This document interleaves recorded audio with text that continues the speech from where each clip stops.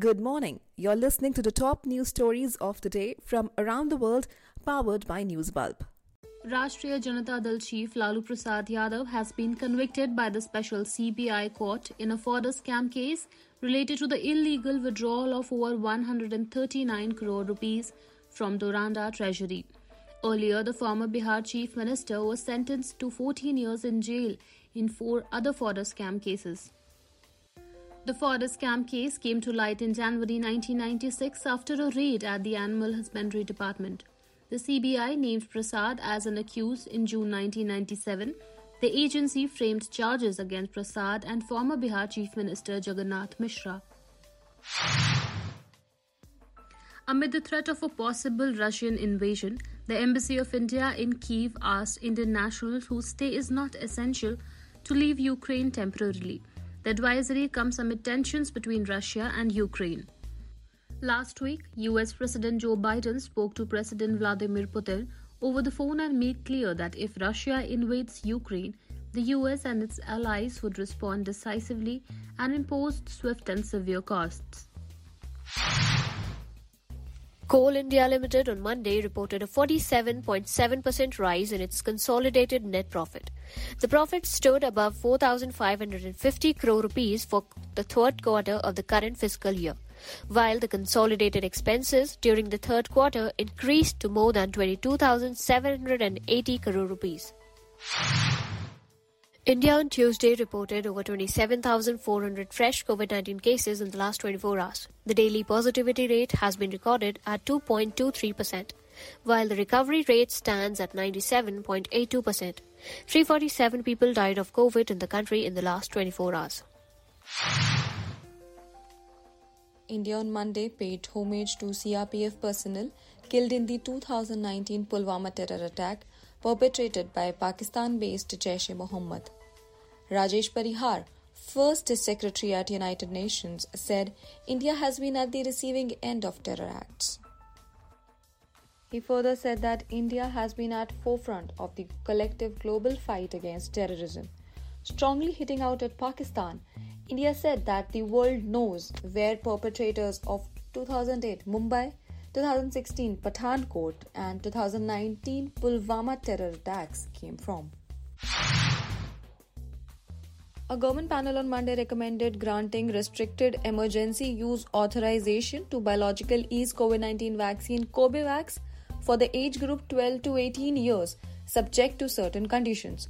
The recommendation has been sent to the DCGI for final approval. This comes at a time when schools across the country are opening up as COVID cases are seeing a considerable decline.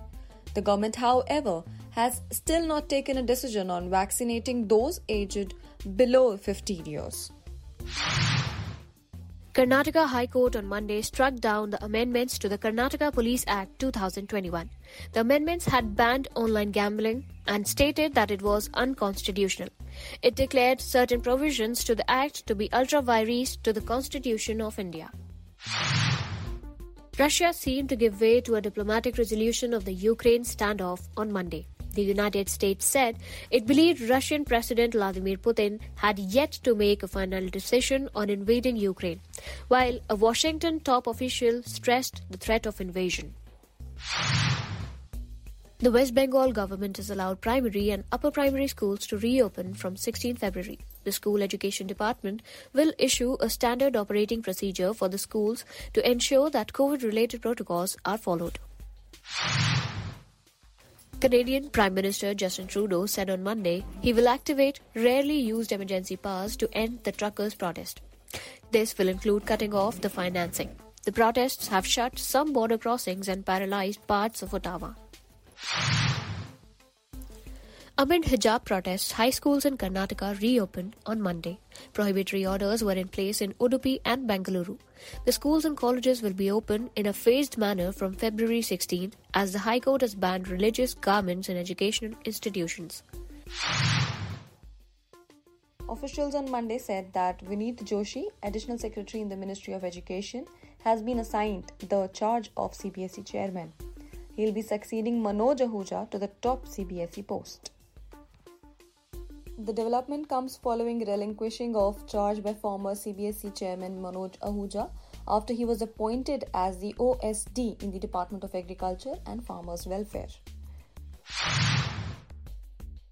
Goa on Monday recorded a higher voter turnout of 78.94% in the single-phase election. Uttar Pradesh and Uttarakhand recorded 62.52% and 59.61% turnout. Meanwhile, in UP, 6 people were caught with fake voter IDs at a polling booth. On the other hand, 2 villages in Uttarakhand's Kedarnath Assembly constituency boycotted the state assembly polls on Monday as a mark of protest over a road not being constructed. The counting of votes for all 5 states will be taken up on 10th March. RBI Deputy Governor T. Ravi Shankar on Monday called for an outright ban on cryptocurrencies in the country. He said that banning cryptocurrencies is the most advisable choice for India as they are akin to Ponzi scams and may even be worse.